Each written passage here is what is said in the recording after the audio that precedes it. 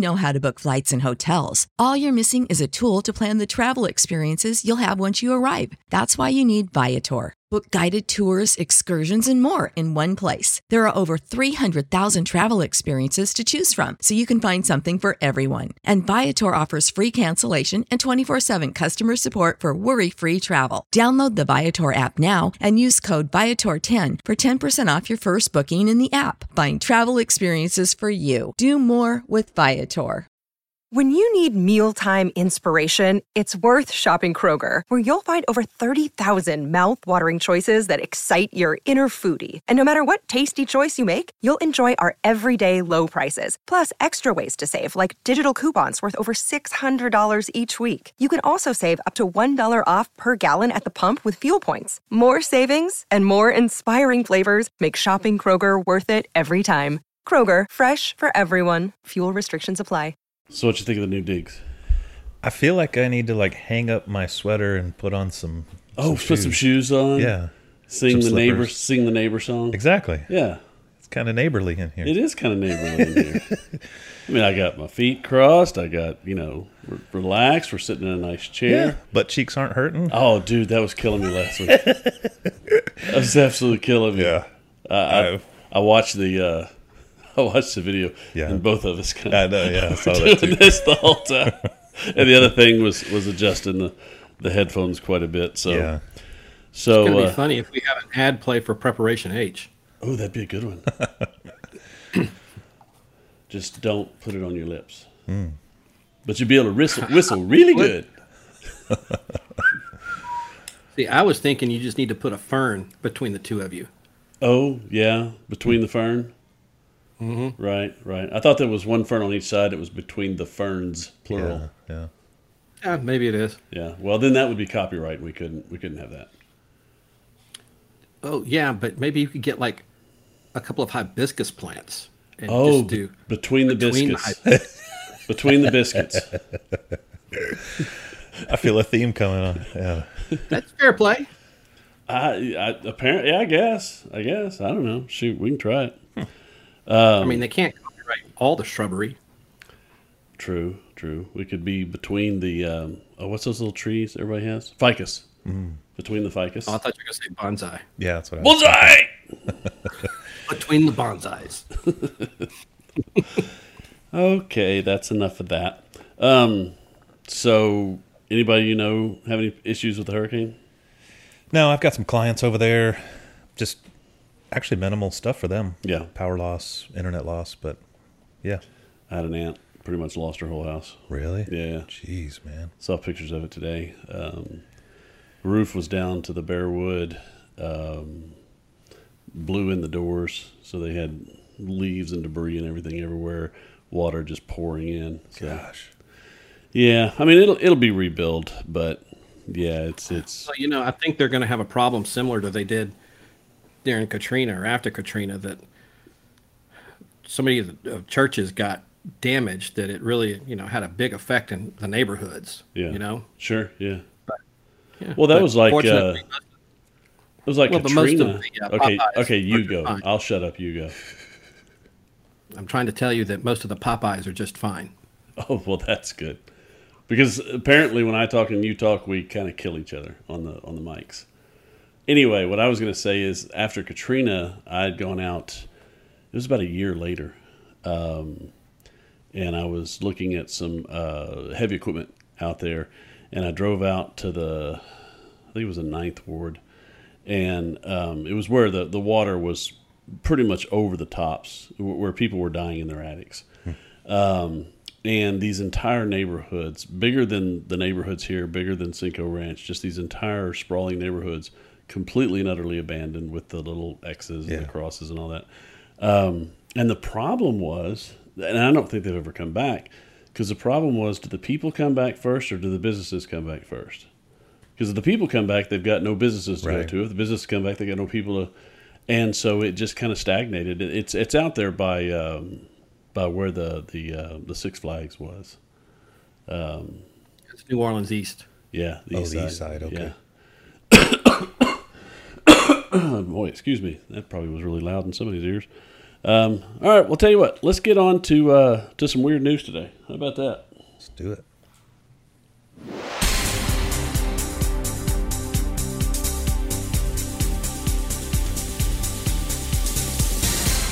All right, so today I don't have any weird news. I have weird news, but it's in the form of two people's lives Okay. that are full. Their lives are full of weird news. Okay.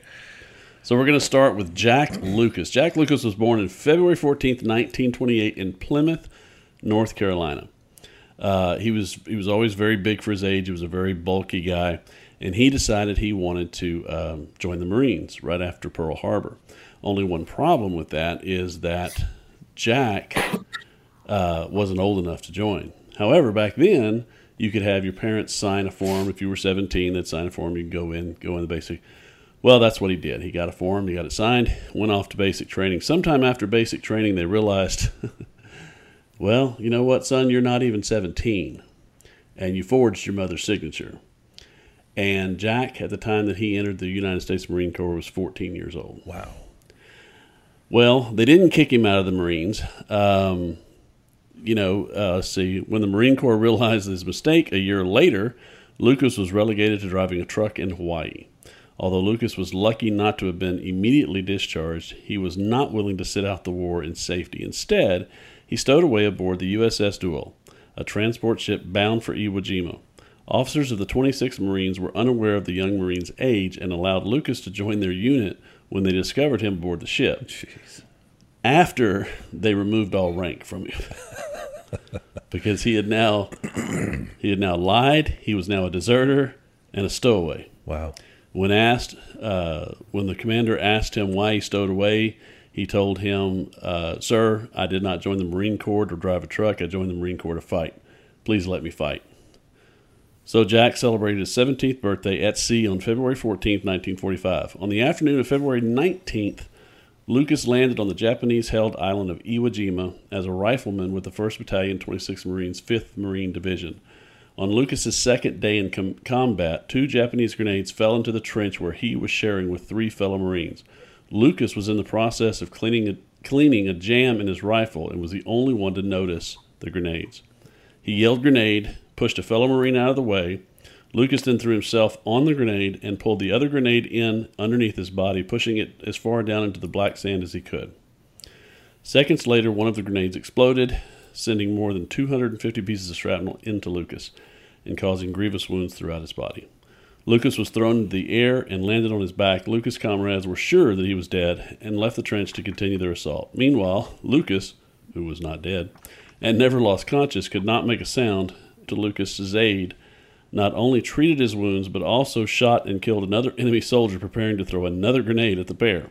Stretcher bearers then carried Lucas to the beach, where he waited until nightfall to be evacuated to a hospital ship offshore. There, he underwent his first series of 26 operations to remove some of the shrapnel from his torso, arm, and face. Lucas made a surprising recovery, but underwent a prolonged physical therapy to regain the use of his arm. Nearly 8 months later, Lucas's heroic act, President Harry S. Truman presented Lucas with the Congressional Medal of Honor on October 5th, 1945. Lucas was one of the 27 servicemen eventually to be awarded the nation's highest decoration of bravery during the Battle of Iwo Jima. Pretty amazing, right? Yeah. 14-year-old kid, brave, goes out, stows away on a boat just so he could go fight. You think it's over, but this is weird news. Incredibly, Lucas survived several other traumatic events after the war that rivaled his exploits as a Marine. After Lucas tried his hand at a business for a time, he decided it wasn't for him and joined the Army in 1961 and trained as a paratrooper. On one training jump, both of his parachutes malfunctioned, sending him plummeting to the earth. My gosh. Miraculously, he survived the fall. Lucas credited his survival to a last-minute roll and his stocky build.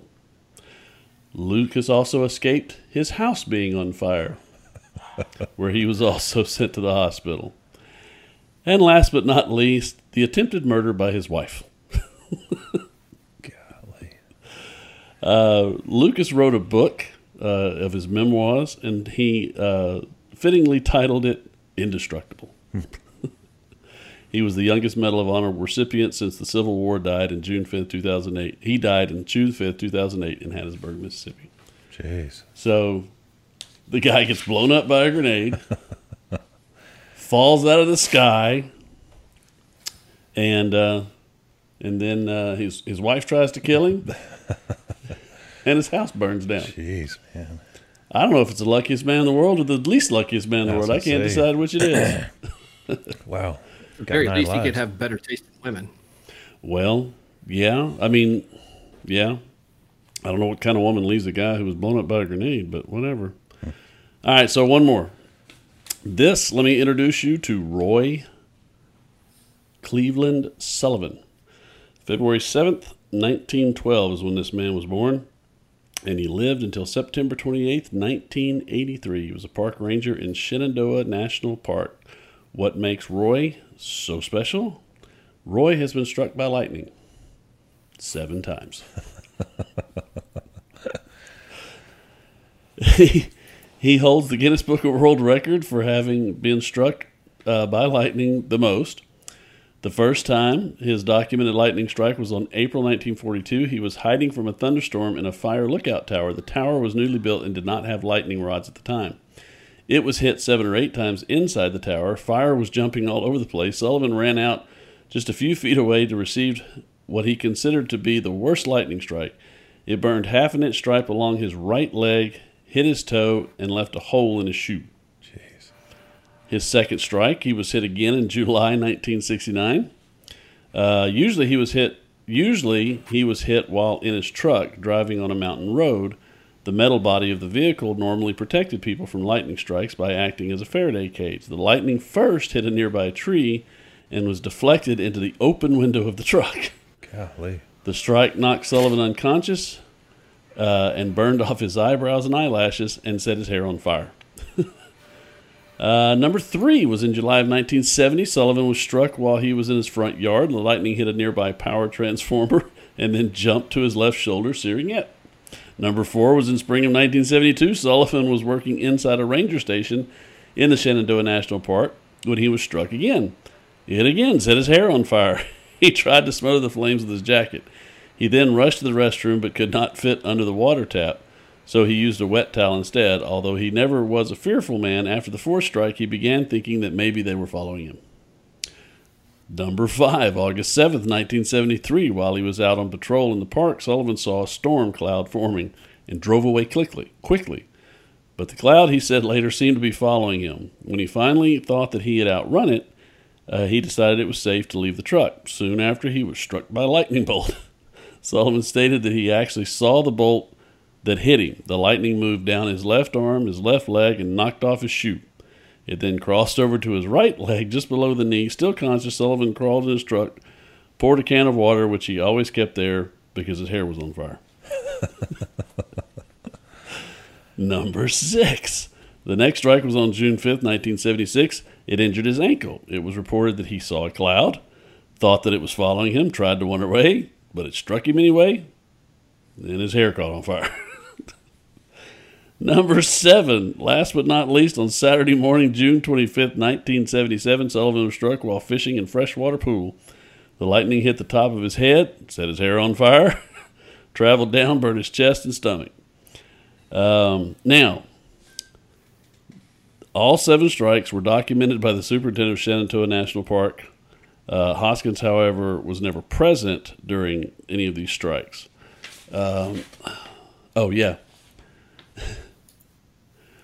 Sullivan's wife was also struck once. When a storm suddenly arrived and she was out hanging clothes in their backyard, her husband was helping her at the time, but he escaped unharmed. I bet it tried to hit him. I was going to say, I think it was going for him, and it missed. So the odds of being struck by lightning 7 times is 1 in 10 to the 28th power. Jeez. So the man was struck 7, and he didn't die until 1983. His last one was 77. So from what 12 did he die from? Didn't really say. I have no idea, but it wasn't a lightning strike. So Kyle, you got anything for us? No, I couldn't really find anything good. I was trying to find something that focused primarily on the New Orleans area and couldn't find anything worthy of our show. All right. Well, then we'll go ahead and end our news.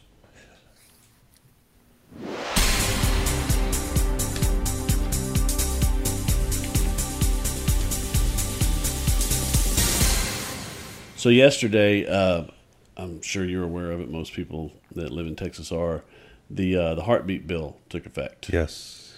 And those of you who don't know what the heartbeat bill is, it has to do with the abortion laws. And our governor and some people who were with the governor put forth this bill that states that if there is a discernible heartbeat, then it is at that point illegal to perform an abortion or to end the.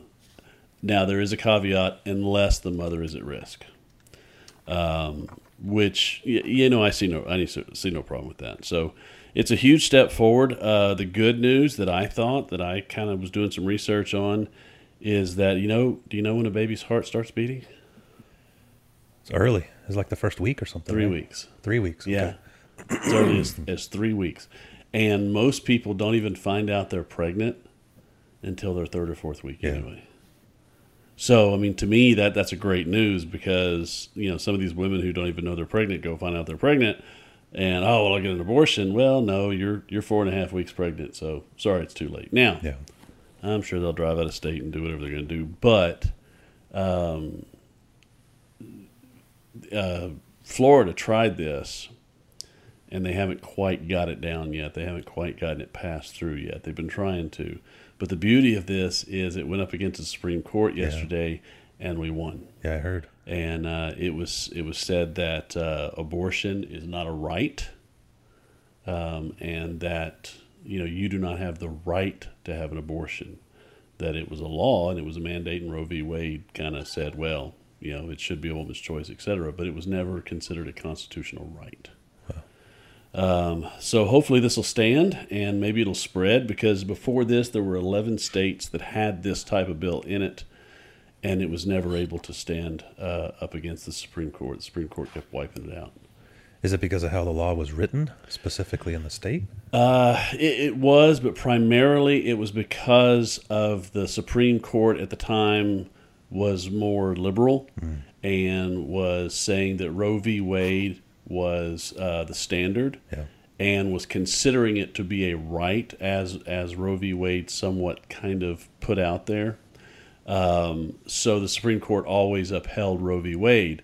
In this instance, though, they're not necessarily going against Roe v. Wade, but they're saying that Roe v. Wade did not necessarily make it a right to have an abortion. It just made it legal.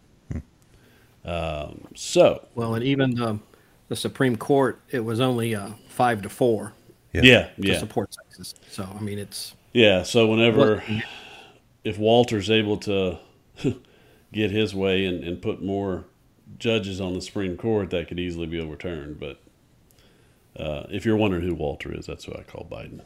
Okay. Well, you know who Jeff Dunham is? Yes. You ever see his little dummy Walter? Oh, okay. He looks exactly like Walter, and he's a dummy. So it makes perfect sense to call him Walter. That's funny. I think Walter's a better speaker. I think Walter has more brains in his head. He's funnier, that's for damn sure. Oh, he's definitely funnier. So my question to you, Mr. Justin, is we've got a lot of Catholics, a lot of Christians, a lot of Pentecostals, a lot of different religions that are Democrats and fully and utterly support.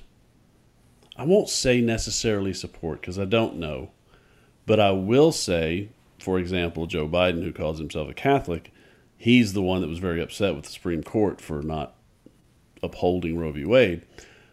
But he's not the only one. He's not the only air quote Christian out there that thinks that abortion should be considered a right. What say you? I mean, what say you to these Christians that say, oh, yeah, abortion's fine. It's a woman's choice. The baby's not a baby until it comes out. It has no rights. We can do whatever we want. What say you? How much time do we have? I mean, Well, we don't have much. Oh, that's a massive question. Yeah. I think it's been debated for decades, if not centuries, by people a lot smarter than me. Yeah. I think it comes down fundamentally to the root cause of the person's belief structure, essentially, I guess, their worldview, and does it uphold to the belief that they say they have, or is it contrary to maybe a conviction they have religiously? Because I would be willing to bet that people live a contradictory worldview as Christians. Well, you almost have to. I mean, to be a true Christian, you have to live contradictory to world terms, don't you? Well, a worldview. Worldview, being your view of the world. And a biblical worldview, has certain requirements. Yeah. But if a belief structure contradicts a biblical worldview, then the person has to decide which fundamental belief structure am I going to adopt. Yeah. And I get nervous when professing Christians adopt policies of a worldview that are contrary to the Bible, that can be easily debatable, abortion being one of them. I think it's easy to go to the whole, incest and rape. Yeah, we got to protect because of that. But what are the percentages of that happen? Well, it doesn't even matter. I mean, it's okay, incest or rape, fine. Okay, you know what? You didn't plan it. It was wrong. It shouldn't have happened. However, we still maintain the belief that that's a life. That's a human life. Regardless of how it became a human life, it is a human life. So rape and incest is out the door. I don't agree with that. I know a lot of the Christians will say, well, what about rape and incest? It's still a life. That's what I believe. And when you're asking me the question, I think that supersedes the question at hand. Yeah. It comes down to what is life, and is life valuable? Is life worth fighting for, and everything else? And if we as Christians, just walk that concept back to what would Jesus think? What did he promote? It was nothing but assigning value to people, assigning value to children even.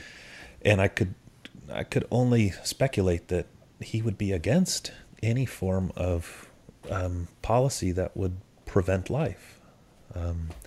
Now, you could go back to the Old Testament and go, well, I mean, there was capital punishment for certain crimes and things like that, but there was, but entirely not, different. Well, there was, and there's capital punishment now, but not once did that capital punishment include the death of an unborn child. Exactly. Exactly.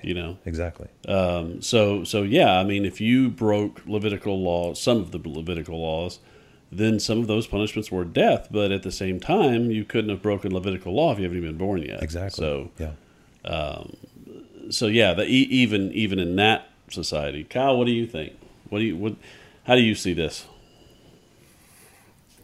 The same as you guys do. I mean, the one thing I wish that young people understood that there's no way that they would, and this is kind of completely outside of religion and morality and everything else, is I think a lot of people get abortions because they have an unplanned pregnancy and they think it's going to ruin their life and all of that. And now that I'm 55 and I have 2 kids and Troy has 4, it's not that hard. I can't lost count. It's not that hard. Having a kid's just not that hard. It's not going to ruin and there's too anybody. many alternatives. There's too many alternatives to abortion. I can sit here and say that because I adopted a little girl. I adopted a girl out of another country, simply because of how that country treated its unwanted. And unfortunately, these people would have these children. They would roll the dice and they would see what the kid looked like, see what the kid acted like, and decide whether or not it was male or female, whether or not they wanted it. And their value of human life is so much less than ours that they'll wait till the kid's born and then they will just leave it somewhere. And if somebody finds it, fine. If somebody doesn't, that's fine too. We don't really care.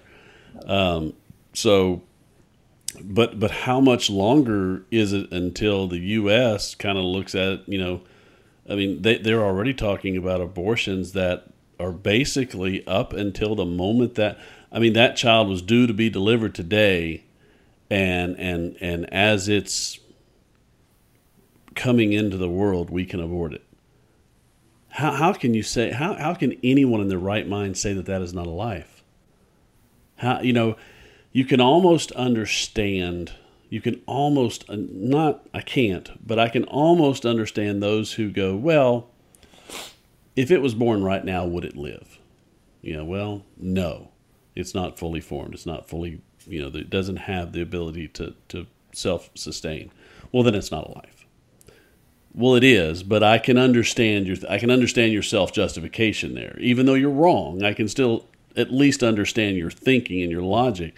But these that get into the late 20s and early 30 weeks of pregnancy that go and have abortions, you have nothing to stand on. You have no rationalization.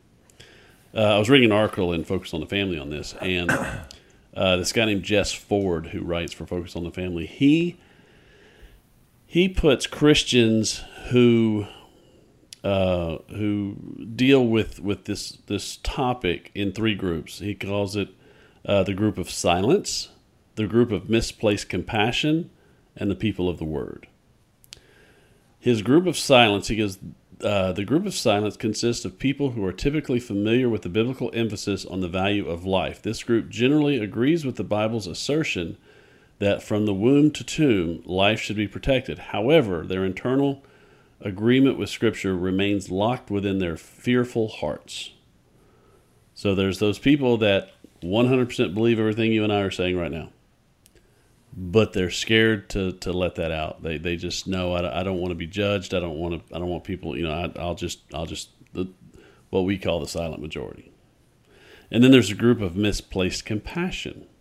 Many young Christians hold misplaced compassion, favoring the situational fears of an unplanned pregnancy rather than showing mercy on the injustice of abortion. He says, let me be clear here. Christians should display radical compassion towards all women who find themselves in a frightening pregnancy situation. However, our compassion must look different than that of the world. The world's compassion will encourage women to have an abortion so that they can follow their dreams and be successful. The compassion of a Christian links arms with the women and helps them believe that they will be great mothers. Most importantly, it equips them with the resources to continue following their dreams even after having their baby. And I would go on to say offers alternatives such as adoption. That's not in here, but I would add that to that.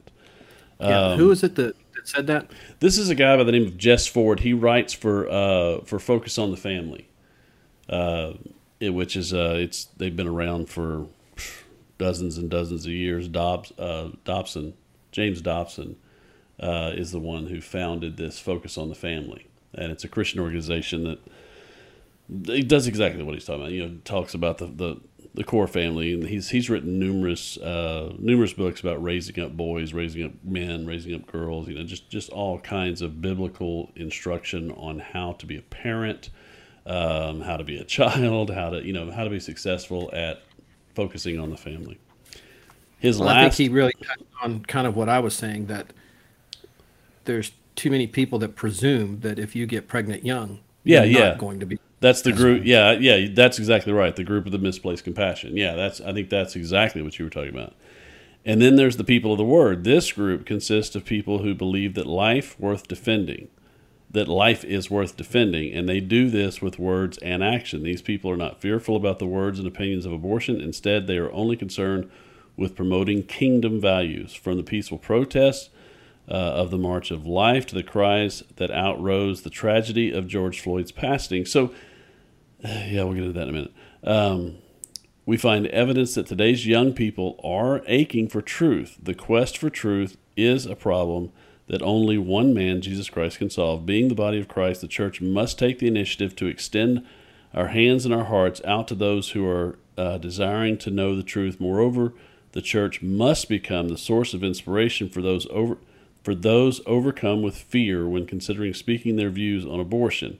This issue matters to God, so we must respond with acts of worship and surrender as we advocate on behalf of the defenseless. So what this is saying is that, the people of the word that are out there marching, that are out there saying no, that are out there, peacefully doing that, our churches need to stand up and get behind them. And they don't in a lot of ways. A lot of churches avoid this like the plague. Mm-hmm. They don't want any part of it. I think that's just because it's such a deeply personal decision. Is it? That people make. Is it?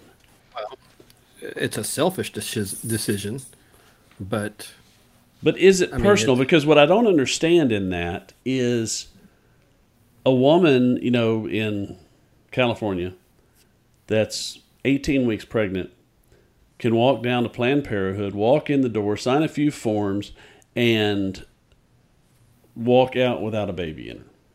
No problem. Everything's fine. We're done. And she moves on about her life. And yet that same woman, if as she was walking into that Planned Parenthood, as she was walking through the door, a man came up with a gun, shot her in the stomach, killed her and the baby, he would be charged with double homicide, even though she was walking into that clinic. Yeah. How much sense does that make? Well, that's none, that contradiction I was talking about, I think. Yeah.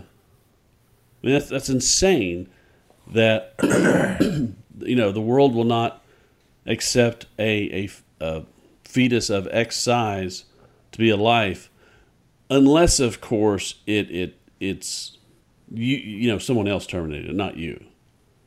I didn't really want it to be done. Well, you were walking in the clinic. You were walking in, and I can guarantee the man would go to prison for murder. Even if she survived, even if the woman survived and the baby died, he would go to prison for murder.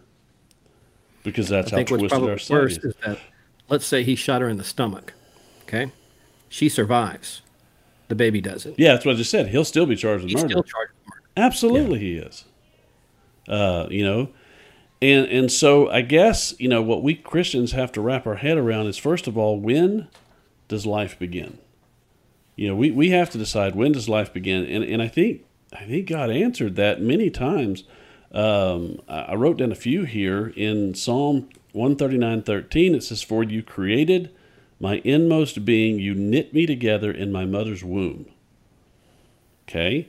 Psalm 51:5 says, "Surely I was sinful at birth, sinful from the time my mother conceived me." So that says right there that if I am sinful, then I am a life, and therefore I was a life at conception. Luke 1:41 says that here's the one I love.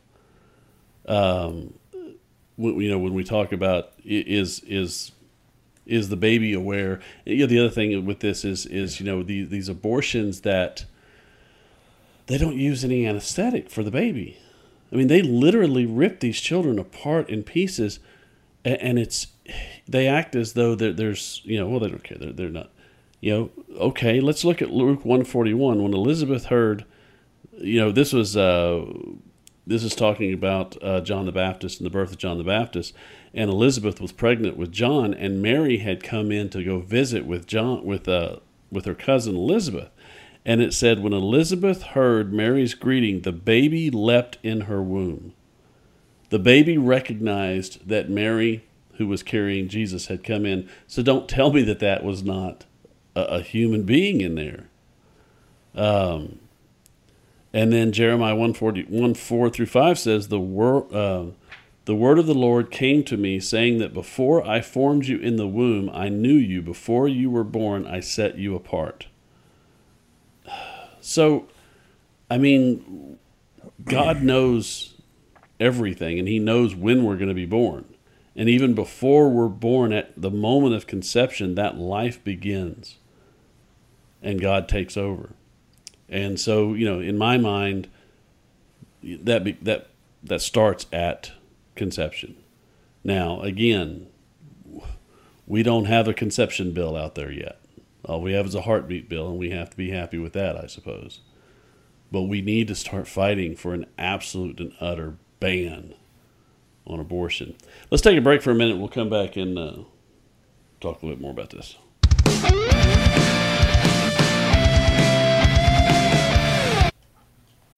When you need mealtime inspiration, it's worth shopping Kroger, where you'll find over 30,000 mouth-watering choices that excite your inner foodie. And no matter what tasty choice you make, you'll enjoy our everyday low prices, plus extra ways to save, like digital coupons worth over $600 each week. You can also save up to $1 off per gallon at the pump with fuel points. More savings and more inspiring flavors make shopping Kroger worth it every time. Kroger, fresh for everyone. Fuel restrictions apply. Save big on brunch for mom, all in the Kroger app. Get half gallons of delicious Kroger milk for $1.29 each. Then get flavorful Tyson natural boneless chicken breasts for $2.49 a pound, all with your card and a digital coupon. Shop these deals at your local Kroger today, or tap the screen now to download the Kroger app to save big today. Kroger, fresh for everyone. Prices and product availability subject to change. Restrictions apply. See site for details.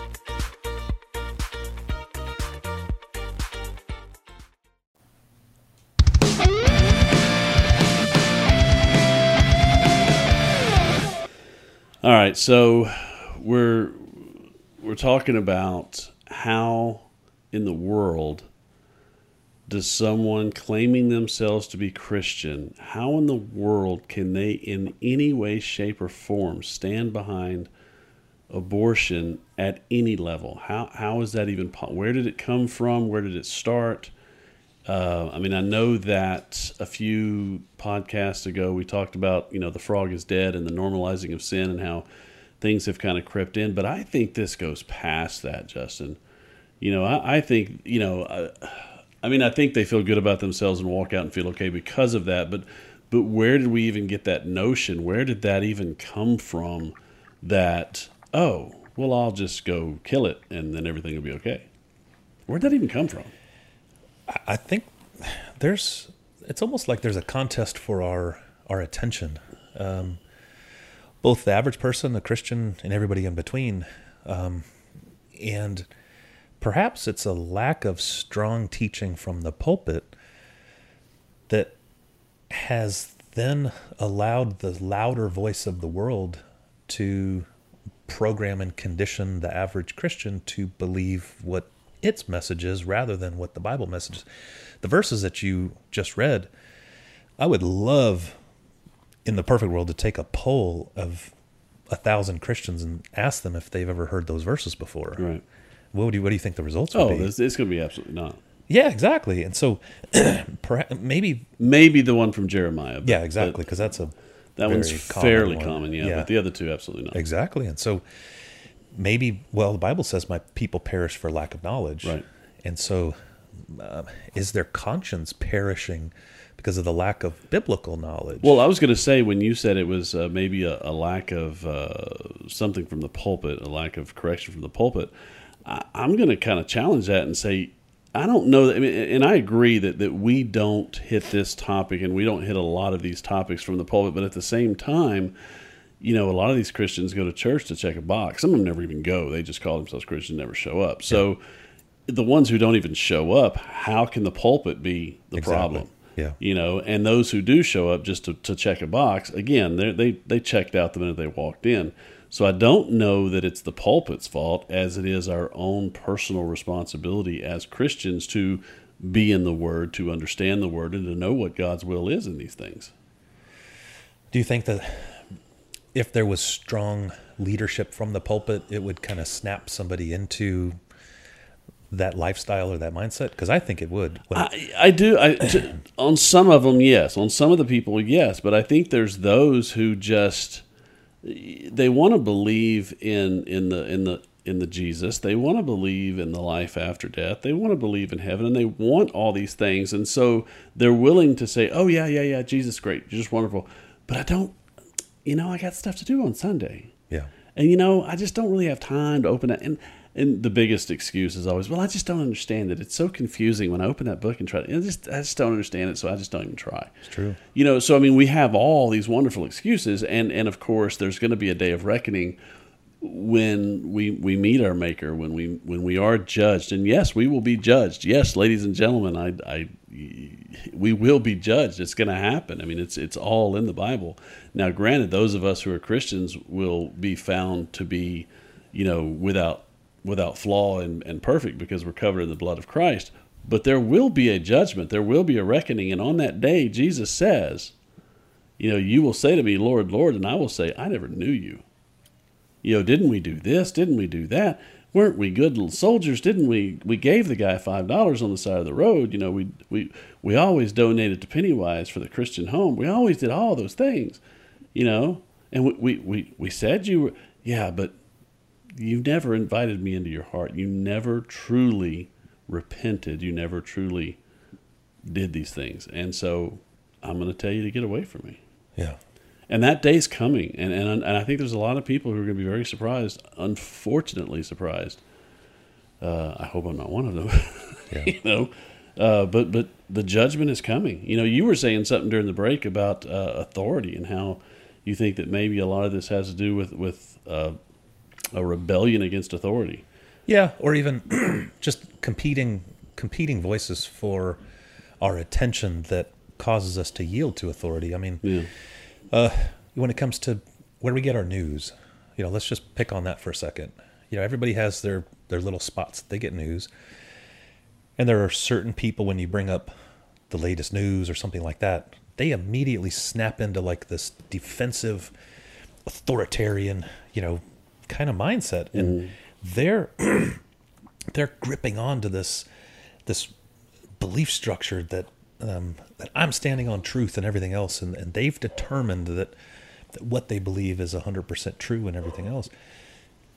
And the next person believes the same, and the next person believes the same. Same with, I don't know, Whataburger versus In-N-Out. I mean, there's all these all these things. But yeah, there was a great saying I saw on one of the social media sites. I don't remember which one, but it was the greatest thing, and it said that the most washed thing in 2020 was not your hands. It was your brain. And I went, whoa, that's pretty true. Yeah. And to show the show how that is, you take these liberals, you take these Planned Parenthood activists, and what's their biggest advocation for abortion? It's a woman's choice. My body, my choice. My body, my choice. That's their big rally cry, is my body, my choice.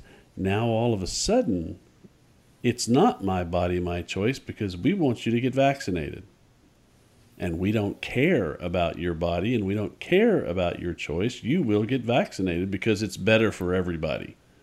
It's better for everybody that you get vaccinated. So therefore, we don't care about your body, we don't care about your choice. It's better for everybody. And I'm going, how is that different than abortion? Because you say, my body, my choice. Well, it's not better for the kid. It's not better for the child. So we would say stop abortions because it's better for the children. Because you're millions. I mean, over 1 million abortions last year. Oh, yeah. With that said, though, Troy, a little bit of good news. A minute ago you were referencing the frog is dead, which was, that whole episode was about becoming desensitized. Right. And as you guys were talking, I looked it up, and believe it or not, abortion rates peaked in 1979 and have steadily declined since. And we are now at less than half of the rate that we were at in 1979. I find that hard to believe. Really? Where'd you get that information? From the CDC. Really? Mm-hmm. I find that very hard to believe. It's just that. Well, but if you think about it, I mean, one of the things that they are crediting is the restrictions that have been put on abortion since 1979. Well, yeah, but I mean, Roe v. Wade was in 70. Oh, I don't want to lie. It was in the 70s is when Roe v. Wade came in, which opened the doors to, and it was before 79, obviously, that opened the doors. I want to say it was 77. That for some reason that date rings a bell. Anyway, that opened the doors for all these women to and that's when Planned Parenthood and everything else started succeeding. Which I always found that to be the most horrible name for that place, Planned Parenthood, because it's actually Planned Unparenthood. Well, that's the propaganda aspect of it. Yeah. It's conditioning you to believe something's nice and fancy. Yeah. I don't get it. But yeah, so, like you said, I mean, I think that we do have a responsibility as Christian, the Christian leaders have a responsibility to bring this message, to have a more powerful stance, to have a more vocal stance on this. But at the same time, how do we get with those Christians that are just checked out? I've got people that, and I've got a friend of mine down the street, and I don't want to necessarily equate it to Democrat and Republican, although the vast majority of Democrats are pro-choice and the vast majority of Republicans are pro-life, because that's the party's stance on it. I mean, you say, who's the party stance for abortion? Who agrees with abortion? Oh, Democrats. Well, who's against abortion? Republicans. Now, that's not across the board. That's not a sweeping thing, but it is as a rule. So my question would be, how can you, just in that one thing that Democrats totally 100% agree with and think should be more available for later terms, how can you, as a Christian, support the Democratic Party? And I asked a friend of mine that not long ago before the election, and his answer surprised me. His answer was, well, it's going to happen anyway. So what difference does it make if I agree or don't agree with it? It's going to happen anyway. And that's that group of the silent or whatever that just like, yeah, it doesn't matter what I say, it's going to happen anyway. And that's just such a horrible way to look at it, maybe I could do something. Yeah, it's going to happen anyway. I don't have any voice. I don't have any. And that's how our government kind of treats us, as though you don't matter. You don't matter. So we're going to do it anyway, whether you stand up or don't. Isn't that kind of a lazy, excuse? Absolutely. Totally. Easy way out. One of the shows that I like watching late at night when I can't sleep, this may sound strange, but is Drugs, Inc. Okay. And when these producers are interviewing, these drug dealers and smugglers and everything else, there's a lot of them that say that very thing. It's like, well, I mean, somebody's going to sell it, so I might as well make money off of it. Right. And I think to myself, is that a way for their conscience to feel okay doing it? Oh yeah, absolutely. But it's also a lazy way. It is, but you look at that is the Christian out for everything, man. Pornography. Well, they've already filmed it. It's not like I'm hurting anyone. It's already out there. I'm not making this person make this. It's already there. It's a victimless crime kind of thing. Well, yeah, because it's already there. I wouldn't do this live. I would never ask anyone to do this. But it's already there. It's already been done. So what difference does it make if I look at it? It's going to happen whether I'm there or not. So what difference does it make if I partake in it a little bit? Yeah, I mean, that's how our world has become. It's already there. What difference does it make if I just add a little bit to it? Yeah. And that's the problem, is that I think a lot of that is that government brainwashing, that you don't have a voice. Right. You don't have, it's kind of like the whole January 6th thing. They have brainwashed us into believing, or at least their side of the aisle, to believe that was an absolute and utter uprising and insurrection, that was coming to take over the Capitol. They can go out and destroy cars and buildings and burn down entire blocks and have absolute riots over thugs being shot in the street. That's okay. That's a protest that we can all get behind. But if I'm standing outside the Capitol, and a police officer opens the door and says, "Come on in," I am now an insurrectionist. Now granted, there were some bad players in there. There were some people that broke some windows and caused very, very minor damage. but there was not one weapon recovered. There was not one death caused by the rioters. They tried to say that police officer was, but he had a stroke and died. Yeah. He was not hit in the head with anything. In fact, the only person killed was an Air Force veteran, female, shot by one of the Capitol Police, which we don't know who it was. Yeah. We can't figure it out.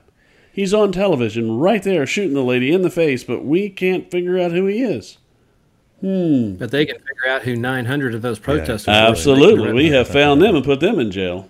But we can't figure out who shot the poor Air Force veteran. I don't. It's amazing. It's weird. But now, granted, she was at the wrong place at the wrong time, doing something she shouldn't have been doing. I'm not going to sit here and say for 2 seconds that she did not put herself in harm's way. She did. I wish that wouldn't have happened. There was no one else had any weapons of any kind. I don't know how that officer could have felt threatened for his life when he had the entire hallway behind him wide open that he could have walked down.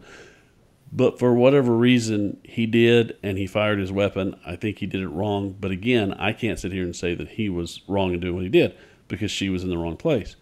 But to drag it out this far as an insurrection, to drag it out this far as this whole thing, that's just how they think, is that you can't go against what we believe. You can go with what we believe, and if you're with us, you can tear up anything you want. If you're against us, then you're an insurrectionist and you go to jail. If you see, Troy, therein lies the flaw in everything you're talking about. What's that? Is you assume that they have rational logic. Well, true. I mean, no. I was going to say this a while ago. It's self-serving logic is what it is. The same people that are all in favor of abortion are typically the same people who are against the death penalty. True. That is absolutely true. So, yeah, saving the life of somebody who is a convicted murderer. And I know that you know, but a lot of the people listening may not understand exactly how capital punishment works. In Texas, we have a reputation of, executing all kind of people. I know that when I was in Australia, they actually believed that in Texas, if you get convicted of robbing a convenience store, that you would get the death penalty. And when I explained to them what capital punishment actually was and how it works, they were like, well, that actually makes sense. Not to mention that, a capital crime has to be a specific thing. And even of the capital offenses, a very small percentage of those ever have the death penalty on the table. Yeah. And even with those, most of those, it comes off the table when they reach a plea deal. So it's a very, very small percentage of people. And if they do, it takes them 40 years to get to it anyway. Well, not in Texas, because they limit your appeals in Texas now. Well, yeah, but I mean, you still look at some people, they've been in there 20-something years. It's Ron White. He's like, yeah, in Texas we have the death penalty and we use it. Yeah, well, we do. But and I'll be honest with you, there was a day not long ago that I 100% absolutely, utterly, and totally backed the death penalty. And, you qualified for a capital offense. You killed an officer, you premeditated murder, murder while in while having other crimes, whatever it is that constitutes, the death penalty being put in place. I was 100% behind that. And I have to say, the closer I walk with Christ and the closer I get and the less I'm 100% behind that. I'm still behind it, don't get me wrong. And I would, but it's like, yeah, I guess. Yeah, I get it. And yeah, we need, it's a deterrent. And yeah, okay, yeah, that guy's twisted. He's probably demon possessed anyway. So, but I don't have as much vim and vigor as I used to over it. I used to be, oh yeah, stab them, do whatever you got to do, string them up. What, man? I used to think that this whole lethal injection, that's way too easy for them. Absolutely not. They need to be long, slow, and torturous, and fit the crime. How did you kill your victim? Well, you stabbed them to death. Great. Then we're going to sit there and we're going to stab you 9,432 times with just a really long needle. It's going to really suck. And I used to fully believe that, and the more I've, like I said, the more my walk is closer and closer with Christ, I think the less and less I enjoy it. I don't think I want to say less and less I believe in it. I think the less and less I enjoyed it. It's kind of like, You're just not as vindictive as you used to be. Well, yeah, no, I think it's more. It's kind of that's true for sure. But at the same time, a lot of people say, how are you going to feel when you get to heaven and some people that you knew don't? Are you going to be angry with God? Are you going to be mad at Him? Am I going to be disappointed and upset? Absolutely. But I also will understand, what was right and what was not right, and that they had that opportunity. Just like the guy who's fixing to get the needle, he had the opportunity to do the right thing, and he didn't. So it disappoints me that it's come to this point. It disappoints me that you're here. It breaks my heart that you have to go through this. But at the same time, it is just and it is right. So it gets done. So Exodus 18:32, God speaking, "For I have no pleasure in the death of anyone who dies, declares the Lord. Therefore repent and live." So maybe to support what you were saying, Troy, where as you do walk closer to the Lord, you tend to have more compassion because He has compassion. I mean, I think to have compassion on the sinner is His heart, and it's not always contingent on, their absolute and immediate repentance. Sometimes he has to woo somebody into, accepting Him and stuff like that. So I had to find the address just to say it, but I actually have that written on the side of my Bible. Yeah. And that version said, "I do not delight in the death of anyone who dies." And it's really interesting when you think that that's God speaking. He doesn't delight in the death of anybody. Right, of course. So it's maybe His creation. Perhaps we shouldn't either. Yeah. Yeah, I mean, it's His creation. It's, no one likes to see their creation be, and I think it's all, yeah. In the case of like the capital punishment and stuff, I think it's like, wow, you made all these bad choices. At any moment you could have walked away from that. At any moment you could have turned that around. At any moment you could have repented. And you chose not to, and that's the major disappointment right there. Now the good news is that a lot of these people that get into the system, there's a whole lot of jailhouse conversions. Mm-hmm. They have nothing else, and I fully believe that the mass murderer that killed 47 people and truly comes to Jesus and truly converts and truly repents and all of that. I think he's going to heaven, and it's just like the parable of, and I'm going to say it wrong, but it's the parable of the talents, where the field owner goes out and he hires someone first thing in the morning. Oh, yeah. Yeah, and he says, "I'll pay you, 10 talents to work in my field." And they said, "Great, that seems fair. We all agree. Good deal." Around lunchtime, he notices he needs some more people, so he goes out and he says, "Hey, I'll pay you 10 talents to come in." Okay, great. And then right before quitting time, he goes out and he hires some more. And payday comes and he pays them all exactly the same. And of course, the people that worked all day are going, "Hey, that's not fair." Why is it not fair? I agreed to pay you 10 talents for your work. I agreed to pay them for their work. It's my money. I can do what I want with it. Yeah. And that's, God's salvation. It's my gift. It's my gift of grace and salvation and mercy. I can do whatever I want with it. And if this guy comes at the last moment and truly repents, then absolutely, I'm going to let him in. Yeah. We have a lot of these talks at the gym when we're working out, ironically, where we talk about, so a lot of us that work out together have similar testimonies, just massive sin in our life, radical, crazy conversions, and just attempted like lifelong devotion to the Lord as a result of knowing the depths of what He saved us from. Right. Yeah. And the Bible supports that by saying, "He who has been forgiven of much loves much." Right.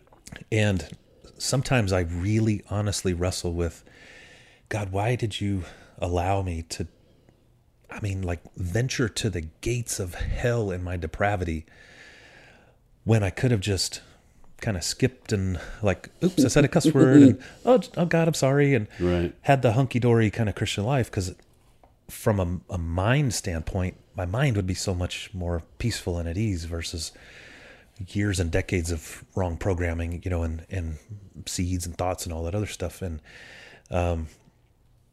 then I kind of relent from that kind of crybaby mentality. And I really go, Lord, but thank you that you allowed me to experience and even struggle with certain sins, because you're allowing me to see the long suffering you have, like the depths of what true forgiveness is, which is the 70 times 7 that you talked to Peter about, but for me, it's like 70 times 70,000. And if you have that much compassion on me, how can I not have that much, or even a fraction of compassion on my neighbor? Yeah. And your appreciation factor is tenfold. Yeah.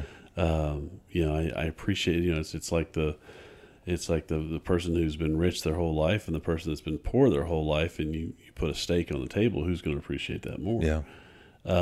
It's like, my life that I decided to tell God to go suck an orange. I don't care anymore. And then the coming back and the knowing that he took me back and the knowing that he forgave me, it was just so much better. Which is why I fully believe that when we get to heaven, we will 100% remember our lives on earth. Oh, 100%. And some people don't believe that. Some people, you'll have no memory of it. Well, then how do we know it's good? Yeah, that's ridiculous. How would we know how good heaven is if we didn't know how bad earth was?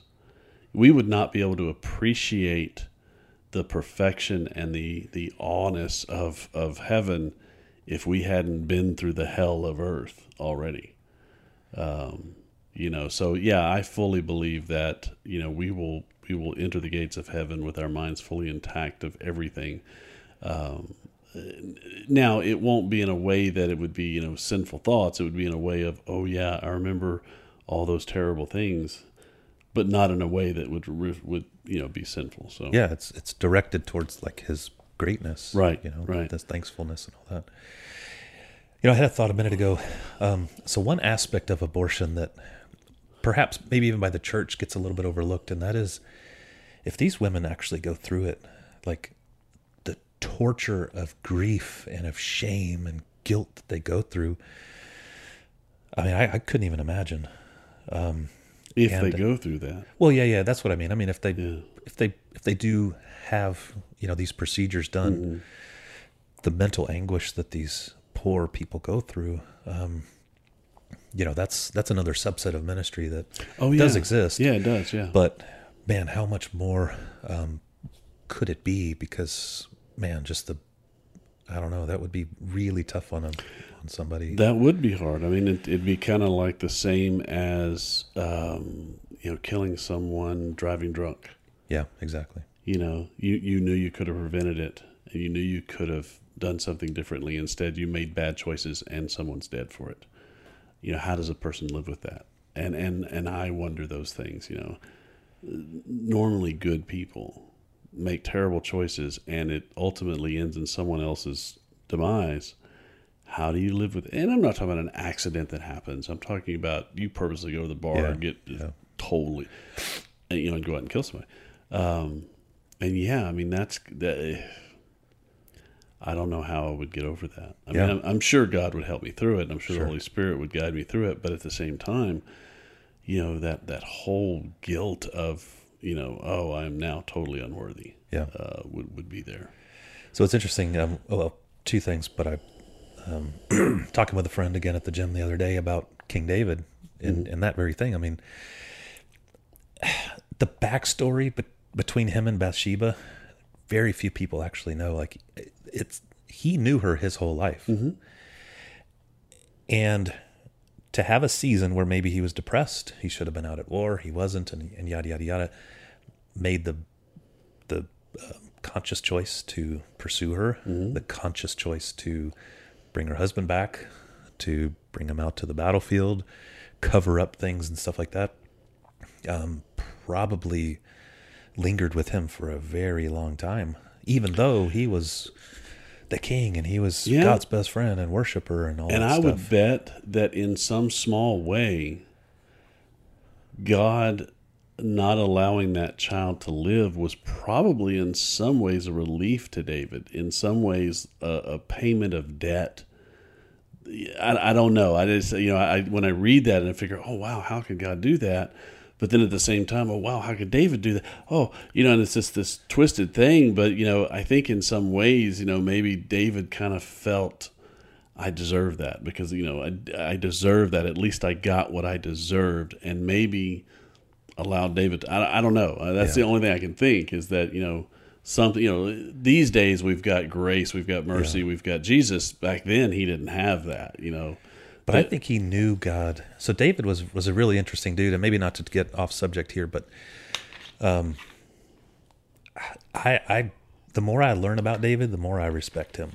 Because even in that time when God told him, this child will be killed, David still spent the whole night fasting and praying, trying not to necessarily convince God to change his mind. Change his mind. But if there's any compassion in this situation, I am here asking for it and everything else. And when God said no, he picked himself up, dusted himself off, and went about his business out of respect for God's decision to not change his mind.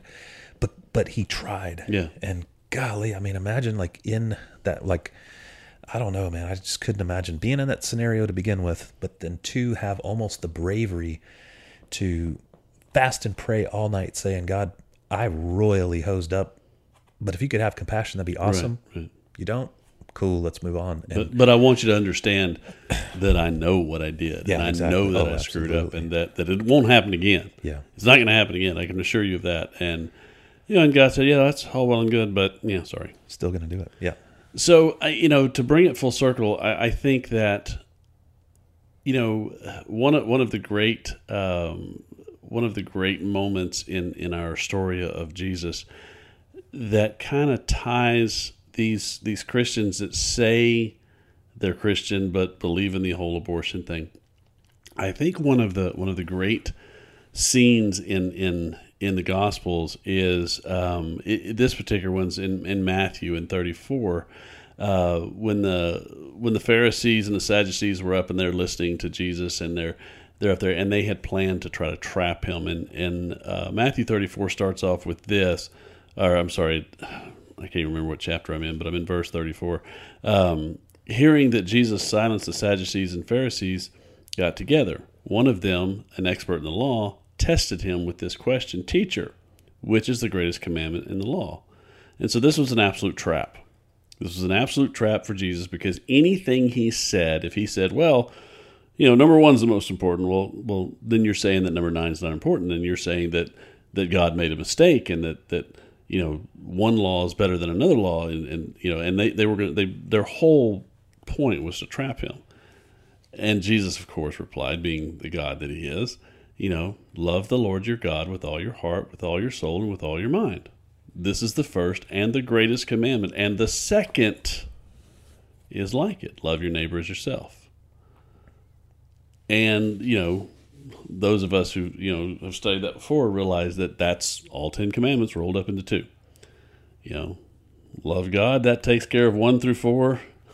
Love your neighbor takes care of 5 through 10. Yeah. And over and over and over again, Jesus said, talking about loving your neighbor, even the disciples asked, well, who's my neighbor? Everyone is your neighbor. The entire planet is your neighbor.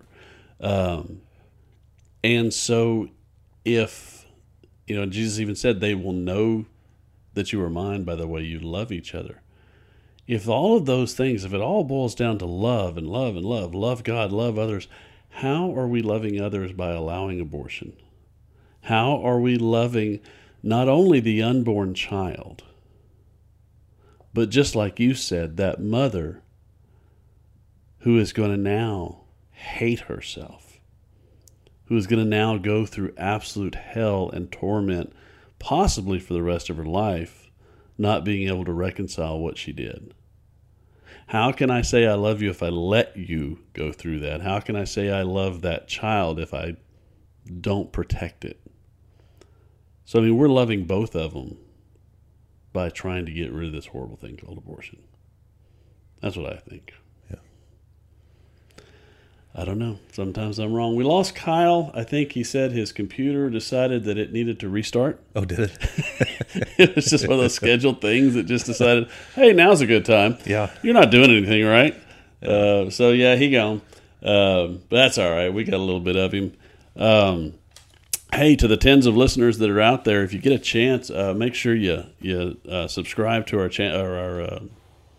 podcast and even our YouTube channel if you like this. I don't know why you'd want to watch either one of us talk, but hey, whatever.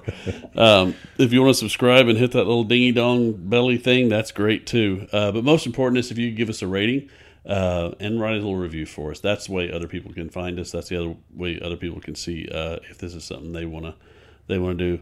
Like always, we appreciate you. If you want to talk to us, by all means, give us a shout out. You can follow us on Twitter at Exploring T-Way, not the way, T-Way, Exploring T-Way.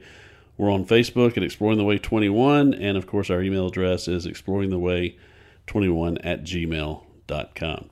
We look forward to seeing you next week. Till then, God bless. Justin, thank you. Thank you. And let's call this a wrap. Absolutely. All right. Take care, guys.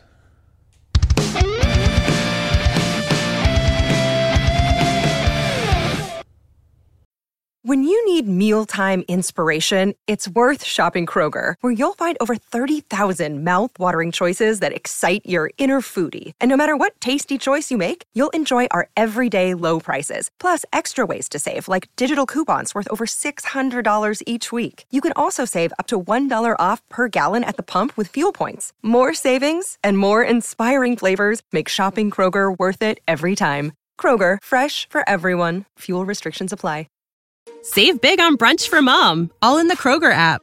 Get half gallons of delicious Kroger milk for $1.29 each. Then get flavorful Tyson natural boneless chicken breasts for $2.49 a pound, all with your card and a digital coupon. Shop these deals at your local Kroger today, or tap the screen now to download the Kroger app to save big today. Kroger, fresh for everyone. Prices and product availability subject to change. Restrictions apply. See site for details.